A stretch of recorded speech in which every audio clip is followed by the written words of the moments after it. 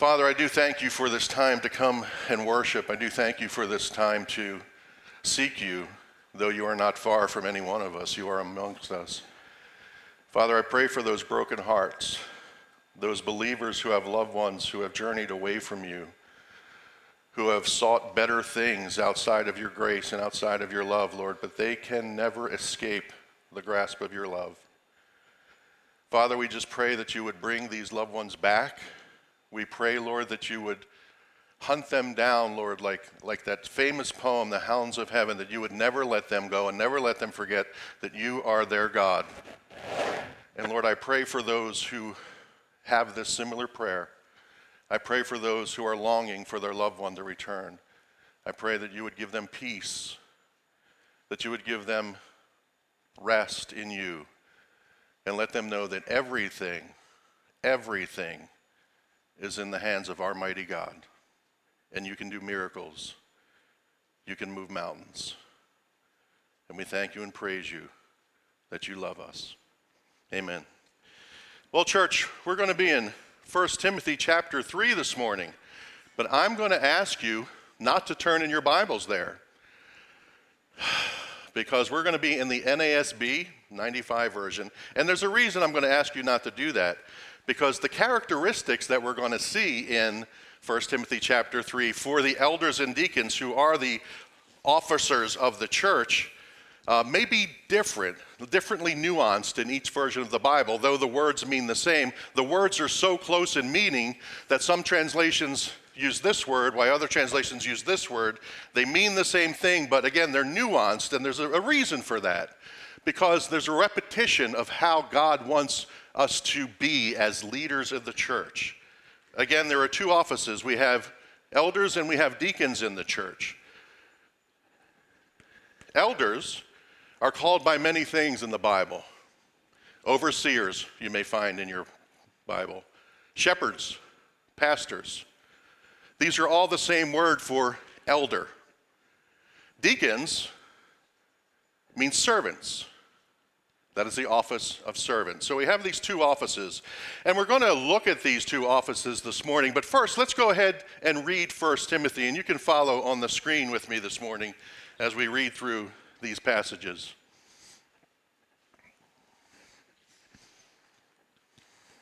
All right, there we go. See, it took my collar to go against the microphone to make it work.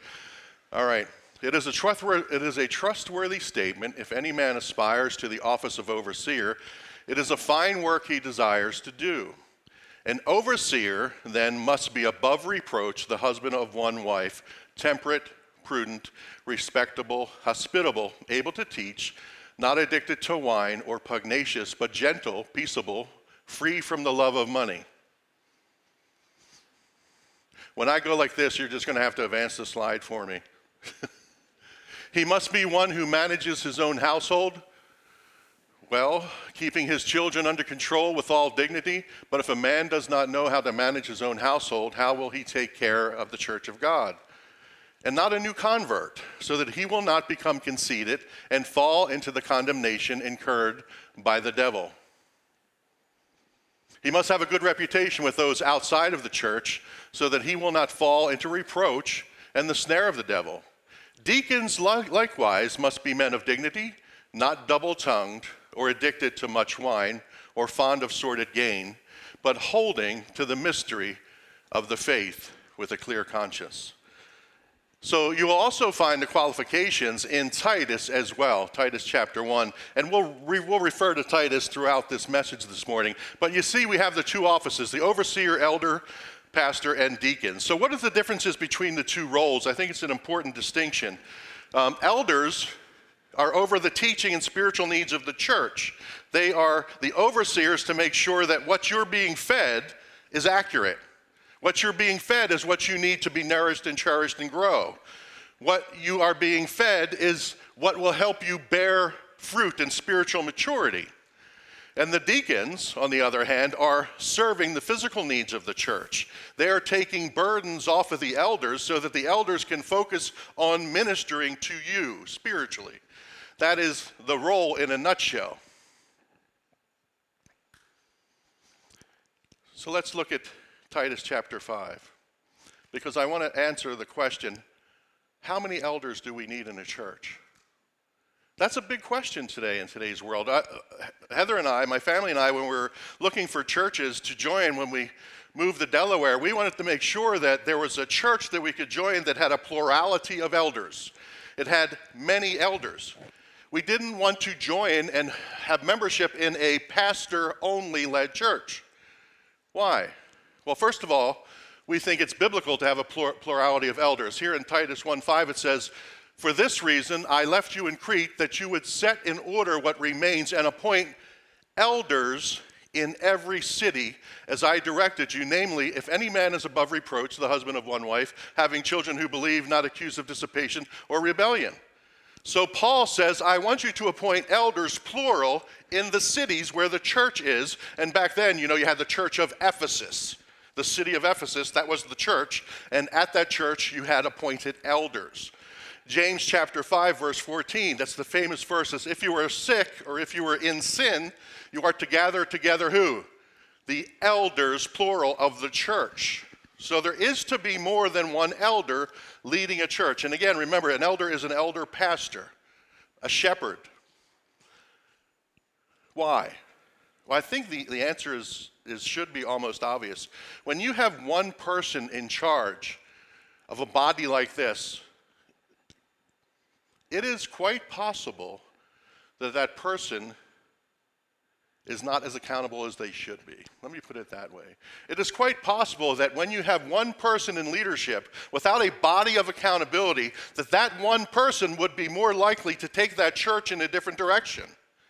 That one person would have too much power and could easily lead us in a different doctrinal bent because there's no accountability. That person could not be accountable in regards to funds. We don't want that. We want to be circumspect. We want to be above reproach. We want the functioning of the church to glorify the living Christ, who is indeed that cornerstone we talked about so much prior to this message. So multiple elders is an accountability factor that the Lord wants in his church. But that's not the only reason. There is wisdom in having multiple elders in a church. There are difficult issues indeed that come up at a church, and it's good to have the wisdom of multiple minds trying to deal with an issue. So this is God's pattern for the eldership leader of the church, is that there are many. Now this is interesting. I found this interesting. If any man, it is a trustworthy statement, if any man aspires to the office of overseer, elder, it is a fine work he desires to do. So you have the question there at the bottom of the screen, how are elders and deacons chosen? And we normally think, well, all that we do is we look out amongst the congregation and we say, you have the characteristics of an elder. You're humble, you do the work, you're spiritually mature, you're doctrinally strong, you serve already. An interesting thing here, though, what about those people who want to be elders?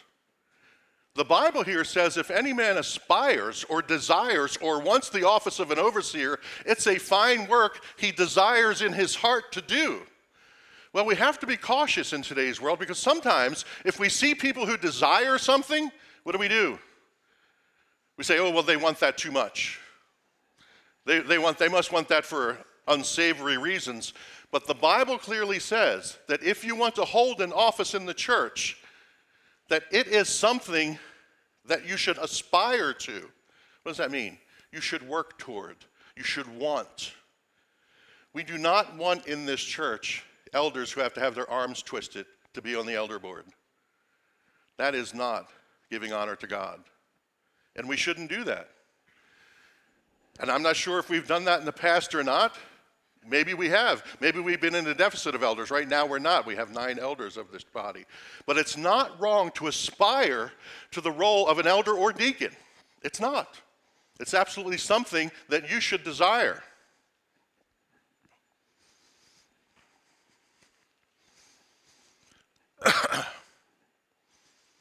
Now the elder I'm sorry, where are we at here? I'm sorry, where are we at with there? There we go.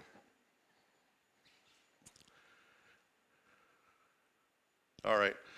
So the elders should desire the role. But what do we do here at Faith Community? We have a very good process. That if you express interest in being an elder, or if the congregation expresses interest in you being an elder, or they say that, hey, this gentleman, and we'll get to why it's a man in a minute, we're going to get there, this person, man, should be an elder, well, we might say, hey, are you interested? We might have the people who want to nominate that person go up to that person and say, are you interested in being an elder? And then we as elders will decide, well, does that person desire the task? And we'll go over the qualifications. Do they fit the qualifications? But we also then, once we get a group of elders who we think might be good for this church body, what do we do, church? We bring them before the congregation so that the congregation can let us know if they meet the qualifications of an elder, which are quite difficult for some people to meet, because we'll go over those in just a moment. But in Acts chapter 6, now at this time, while the disciples were increasing in number, a complaint arose on the part of the Hellenistic Jews against the native Hebrews, because their widows were being overlooked in the daily serving of the food. So the 12 summoned the congregation, and the disciples said, it's not desirable for us to neglect the word of God in order to serve tables. Therefore, brethren,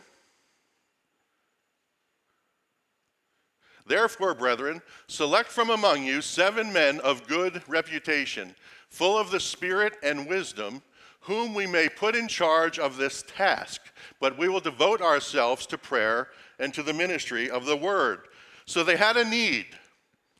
The elders, the disciples, the apostles were being consumed by the work of serving tables, and they were neglecting the duty of prayer and teaching the word. So they said, you congregation, from among you, select some men who are qualified, who meet the qualifications that we have, and put them in charge of serving the tables, of serving the church, of meeting the physical needs of the church. And that is where we come up with these 2 offices of elder deacon. An important thing to point out as we go through 1 Timothy chapter 3 is that the requirements for an elder and a deacon are almost exactly the same, except for 2 things, this being one of them.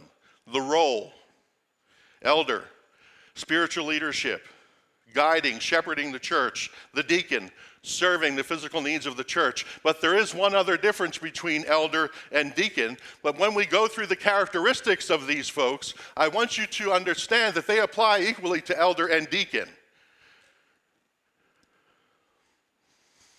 So here we go. Therefore, I'm sorry, let me try to do it with this. All right, where are we at here? I apologize, everybody. So here we go. All right, I think this is working now. All right, so these folks, the elders and deacons, they should not be a new convert, so that he will not become conceited and fall into the condemnation incurred by the devil. All right, so the elder and deacon, either one, should not be a new convert, because they can become conceited. Why will they become conceited? Well, if you're a new convert, and you're right away put into the position of leading the church, whether it be through organizing physical service or through spiritual authority in the church and overseeing the church, right away you can become puffed up. Right away you can get a big head. Right away you can say, well, I must be something because they put me in charge of all this wonderful opportunities here, therefore I must be something. So you don't want to put a new believer into the offices of the church because, as the Bible tells us, they may become conceited and fall into condemnation. Another characteristic, he, again we're going to get to the he, must have a good reputation with those outside the church so that he will not fall into reproach and the snare of the devil. So this is important. So elders, deacons, they have to be mature. They have to have a good reputation inside the church, and we're going to get to those characteristics in just a moment. But they also have to have a good reputation on the outside of the church. What does that mean? Well, we can't have you as an elder in this church if you are known for being a contractor who doesn't show up to the job, who takes deposits and doesn't show up to the job. We can't have you as an elder in the church if you're somebody who proudly boasts that you don't pay your taxes and you never will. We can't have you be an elder or deacon of the church if you are known to be someone who is not faithful to your wife. Why? Why? Well, because that brings a stain upon the church of Jesus Christ. That behavior, and if we know that behavior and we say we're going to make you the spiritual leader of this church, we are just as dirty as that person we've selected. And we besmirch the name of Jesus Christ and his church. So you have to have a good reputation not only in the church, but in the world outside the church. And it's very important that you are mature and respected. All right, so here's the other difference between a deacon and elder. The roles are different. What they do every day is different. But here's the second one. Therefore, an overseer must be above reproach. Now, do deacons and elders both need to be above reproach? Yeah. What does it mean to be above reproach, church? I'll answer that for you. In the Greek, it means you cannot be taken hold of. Interesting term. You must be above the ability of somebody to take hold of you. What that means is you cannot be in sin to the point where someone could hold you hostage and say, I know you're a cheater. I know you're a drunkard. I know you are X, Y, or Z. Therefore, you are not above reproach, and I now have power over you. I'm going to tell everybody. I'm going to make you fall. I'm going to make your church suffer. Now, church, does above reproach mean that somebody doesn't have something against you somewhere in the congregation? No. Unfortunately, there are people who don't like certain elders, certain pastors for various reasons. But hopefully, it's not because they're in adultery. Hopefully, it's not because they're drunkards. Hopefully, it's not because they're living in sin. Maybe it's because they didn't like a message the person gave. Or maybe it's because they don't like that person's personality. That has nothing to do with being above reproach, right? Above reproach doesn't mean that everybody loves you. Because those of you who are in leadership know everybody is not going to love you. You are going to make people not like you. I don't want to say enemies. You're going to make people not like you. So that's not what above reproach. Above reproach means that somebody can't take hold of you and say, you're a sinner and I can prove it. And I'm going to bring you down. All right, but that's not the point here. What's the difference then? Elders and deacons have to have that above reproach nature. Well, the husband of one wife. Deacons and elders at this church, we truly interpret that as have to be men. And I will get into the husband of one wife in another slide, but deacons and elders have to be men. Sober-minded, self-controlled, respectable, we'll get into all these terms, but able to teach is the difference between an elder and deacon. Able to teach. That is not in the qualifications for a deacon, but it is in the qualifications for an elder. So what's the difference? What does that mean? Titus, where it talks about the qualifications for elder in Titus, in 1:9 it says, holding fast the faithful word which is in accordance with the teaching, so that he, the elder, will be able to both exhort in sound doctrine and to refute those who contradict. So the ability for an elder to teach is not that they have to be eloquent, not that they have to be up here and entertain you with their words and their style of speech. What it means when an elder is able to teach, an elder is able to exhort sound doctrine. They're able to come to you and say, hey, that doctrine that you're teaching is not sound. And they need to be able to take you to the Word of God and show you why. That elder also needs to refute those who contradict the faith. An elder needs to be somewhat of an apologist. Someone who can come alongside and say, this is why we're not Jehovah's Witnesses. This is why we believe that Jesus is the only way and works are not part of salvation.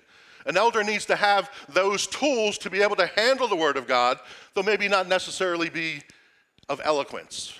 Understood? But a deacon doesn't necessarily have to have that skill. Now, they have to be mature in the Word, but they might not be able to defend the faith as aptly as an elder would. Now, it doesn't mean that some of the deacons can't. It's just not their role, and it's not one of the primary qualifications that they're able to do that. Now, they have to be thoroughly knowledgeable of the Word of God. A deacon should be the deacon needs to be mature in the faith. But defending the Word of God, church, wouldn't you agree, is a little different than knowing the Word of God? Sometimes to defend the Word of God, you got to be pretty sharp. You got to know where people are coming from and where they're headed with their arguments. Anyway, so that's the other difference between an elder and a deacon. The role, what they do, and the ability to defend the Word of God and to defend sound doctrine. That is the bailiwick, if you will, of the elders. All right, so let's get into some of these words that describe, I say, elders and deacons in the Bible. We talked about above reproach, and the reason I want you to look up here and not at your Bibles, because as I said, some of these words are almost synonymous with slight nuance that tries to bring out a different point. And these are the character traits of an elder. Above reproach, cannot be compromised. Temperate. An elder, deacon, well, these folks, these men need to be calm, controlled, not given to extremes. You don't walk into a room and not know whether your elder is going to be screaming or as mellow as a little kitten. No, an elder is calm, controlled, not given to whims of extremes, right?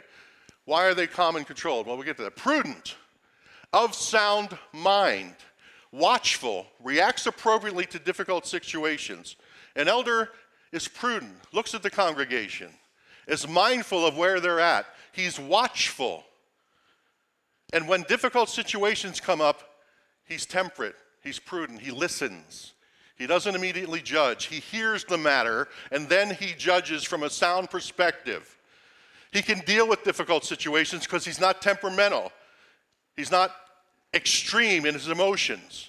He's of sound mind. He's watchful. What's going on in the body of Christ that I'm shepherding? What's happening? Respectable. Ladies, you can take an elder out to dinner and not be ashamed of how he's dressed. That was a joke, but it tells you the point. Respectable. You're not ashamed for the elder to represent you somewhere. He's modest.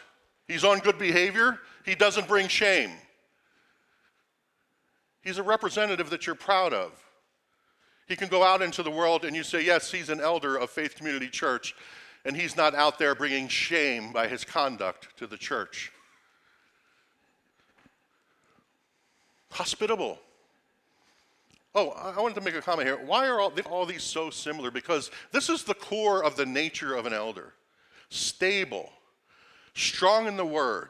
Nothing surprises the elder because he's read it all in the Word of God. He knows what's going on. He's not a genius, but he's aware that difficulties come, that hard things come, hard issues come, that people will be in pain, and he'll have to deal with hearing things and be a blessing to people and just be a source of stability. He needs to be that living stone that was laid upon the cornerstone. He needs to be a rock to some degree of sound mind.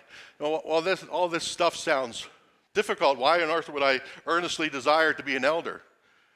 Church, these are the characteristics that I think Christ wants all of us to have. He wants all of us to attain to having these characteristics. Elders, deacons are not a special class in the sense that these things are not attainable through the sanctifying work of Jesus Christ. This is what he wants all of us to attain to be stable, to be temperate, to be prudent, to be respectable. But there's more. Hospitable. An elder, a deacon needs to like to interact with people. You know, my job would be great if I didn't have to interact with people. Have you ever heard that statement before? I think I've said it myself at work a few times. Yeah, this job would be great if I didn't have to deal with, well, you're a manager of people, so you have to like to interact with people. You have to like to listen to people. You have to like to visit and talk to people who you may not have anything in common with. You have to be someone who likes to have people into your home. This was a Near East tradition. Invite them into your home, and you give them everything they need for their journey and for their well-being, and you welcome them like kings into your home. Hospitable, kind, smile. Sometimes even when you don't feel like it. But you have to love interacting with the body. Not pugnacious. Not looking for a fight, Oh man, if that guy brings me that issue, he's going to get it. He's going to get it. He's going to get walloped. Let him come to my office and talk to me. We're not looking for a fight. We're not looking for a fight. We're not pugnacious. Yeah, there's contentious issues, but somebody comes to you with a contentious issue, you're a mature believer in Christ. You're going to be hospitable. You're going to be temperate. You're going to be prudent. You're not going to be looking for a fight. You're looking for resolution. You're looking for peace. That's what an elder does. And if you can't find peace, you want to depart on good terms, not having behaved like some fool. Not pugnacious, gentle, mild, moderate, able to give a gentle reply. I'm sure you've been in disagreements, and I'm sure your temper has risen a time or two. But an elder and deacon are supposed to be able to control their emotions and give gentle replies even when things are getting hot. Even when things are getting difficult to manage, the leader of the church can give a gentle reply, not throwing fuel on the fire, but trying to bring the flames down to a manageable level. Peaceable. Peaceable. The elder, the deacon, desires reconciliation. At all costs, if it's possible, the elder or deacon, when faced, and primarily the elder with spiritual issues, will try to have a peaceful reconciliation. And when that is not possible, when the two sides are totally on divergent planes, you will depart in a respectable manner. But bringing peace is one of the roles of an elder. Some of you in here who might have animosity towards others in here, the role of an elder would be to reconcile that. But they can't reconcile that if they don't know it exists. But the desire of the church shepherd is for the sheep to all get along. The desire of the church shepherd is for the sheep to like being with one another and to reconcile whenever there's disagreements in the body to the best of his ability. All right, so verse 2 in Timothy, 1 Timothy chapter 3 says the elder is the husband of one wife. So we do believe, the Bible teaches clearly, and we're going to teach on women's role in the church in 2 weeks. So we do believe that the office of elder deacon is to be held by a man, the husband of one wife. But John, does the elder or deacon have to be married? No. No. So what does this mean, husband of one wife? Sure, it says he must be the husband of one wife. Well, was Jesus the husband of one wife? Would you let him be an elder in your church? Yeah, I pretty much would. I would. I really would. I got to tell you. No, that's not what it means. Paul said he did not have a wife at the time that he was doing his missionary journeys. John the Baptist did not have. He was not the husband of one wife. But what does this mean then? Does it mean that he can't have multiple wives? Well, no. During this time, the Roman Empire, polygamy was not a thing. They did not have multiple wives in this area of the kingdom. So what does it mean? Well, what it means, and most scholars will tell you, that this means he must be a one-woman man, a faithful man. Could he have been divorced prior to this? Yes. Can of worms, but yes. We can open that can of worms another time, but yes. Can an elder have been divorced for a biblical reason in the past and be an elder after remarriage? Yes. But this primarily means a one-woman man. What does that mean? He's faithful to his wife. When you see that elder, you know that he loves his wife, he's faithful to his wife, he's not dangling with any unseemly things on his computer, he's not dealing with that, he's not having any kind of things that make his wife feel like less of a woman. He's a one-woman man, and you know it. You know that he loves that woman. And there's no other woman that takes the place of her. That's what this means. He's a respectable, God-fearing man who loves his wife. Verse 4. He must be one who manages his own household well. So he must be faithful to his wife and love her, and he must be one who manages his own household well, keeping his children under control with all dignity. But if a man does not know how to manage his own household, how will he take care of the church of God? Now, what this means, managing his household, is really important in Greek. It means he stands in front of his family. That's what managing your own household means in the Greek. You stand in front of your family as a father and as a husband. What does that mean? So that they can see Christ. So that your family can see Christ, you stand in front of them as a representative of Jesus Christ. Ephesians chapter 5 tells us that that is who we are in the marriage, in the family. The man represents Jesus Christ, and he's not ashamed to stand before them because he's an open book of God. Yes, he has his faults. Yes, he does his foibles. He has his up times, his down times. But overall, the arc of his life is that he's not ashamed to stand before his family and say, I'm yours. You're mine. I'm the head of this family, and I'm going to lead it like Jesus Christ would. Men, are you standing in front of your family? Are you being transparent? Are you being men of God? Are you standing before them saying, I'm representing Christ in this family? It's an important thing that you need to do. All right, let's move on.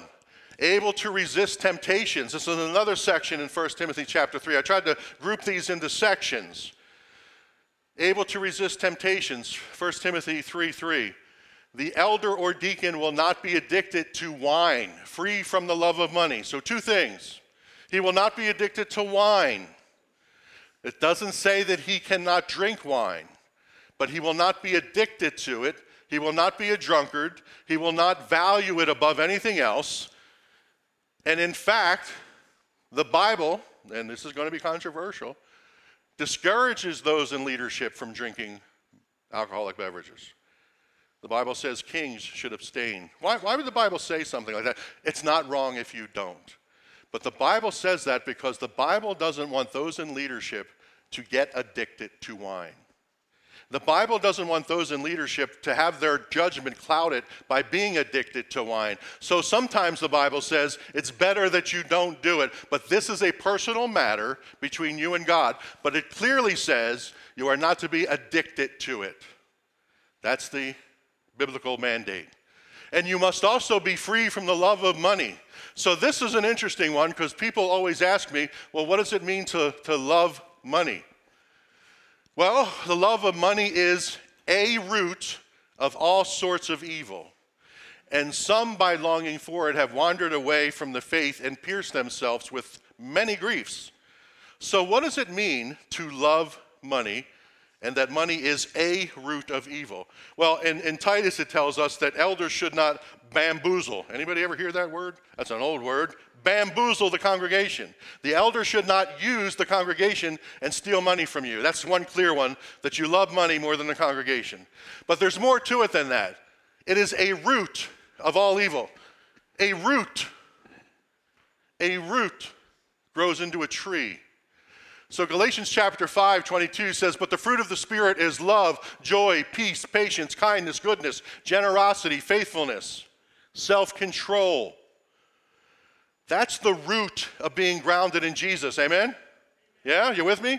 If you're rooted in Jesus, this is the fruit. If you have a root in the love of money, what is the fruit, church? Well, let's go with the opposite of what the fruit of the Spirit is. The fruit of the Spirit is that you love God and others. If you love money, who do you love? You. Yourself. If you're rooted in Jesus, the fruit is joy. If you love money, what is the fruit? There's no joy. There's no consistent happiness in loving money and pursuing it endlessly with all your heart. There's no peace. If you're wondering if you are addicted to money, ask yourself, is my pursuit of it disrupting peace in my life? Am I experiencing anxiety because I want more money and I'm trying to build my kingdom larger and larger? Am I as kind as I should be with my money, or am I saving it all for me and for my next purchase? Am I being generous with my money? I'm being faithful with my money. If you're not demonstrating the fruits of the Spirit with the use of your money, you love your money too much, and it's probably causing trouble in your life and in your marriage and in your family. If you love money more than the fruit of the Spirit, more than Jesus Christ, there is no peace. There is only anxiety. There is only trouble.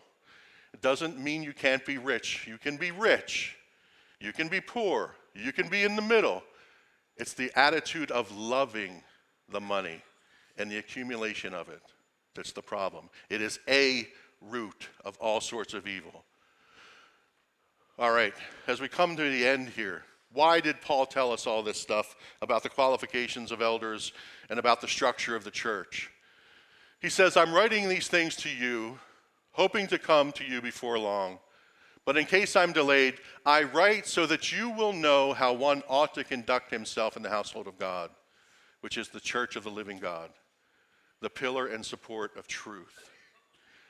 Church, Paul's message to us is, yes, this is how the leaders should act in the church. And you should follow their leadership. You should be under their leadership and authority. But he's saying this is how the church should function. These are the characteristics that the church should have. These are the characteristics that you should eagerly pursue in your lives. It's not just the leaders of the church who are to be sanctified and become more like Christ. It is all of us in the church who should be sanctified and become more and more like Christ each and every day. So church, let's just pray briefly, and then I'm going to leave you with a blessing. Pray with me. Father, we thank you for the establishment of your church. We thank you for the offices of your church. But Lord, most of all, we thank you that you are the head of your church. And this is the system you have put in place until you return. And we praise you and thank you that this place is a pillar of truth. And we will be a pillar of truth as long as we follow your headship and your leadership. Father, I pray that each one in here will long to grow in maturity, will long to grow in the aspects of what a true believer should be like. And Lord, I know each and every one of us in here want to be more and more like you. Give us the strength and the power to bear good fruit. And Lord, I would pray if there's any men in here this morning who want to take the mantle of eldership or deaconship, that you would give them that desire in their heart, because there's nothing wrong with desiring to serve in your pillar of truth. And Lord, just be a blessing today to all the people in this congregation. In Jesus' precious name, amen. All right, church, your blessing this morning is to go and live in the mercy of grace in Christ and be people of character that God can love. Amen. Go forth, or fifth, whoever's first.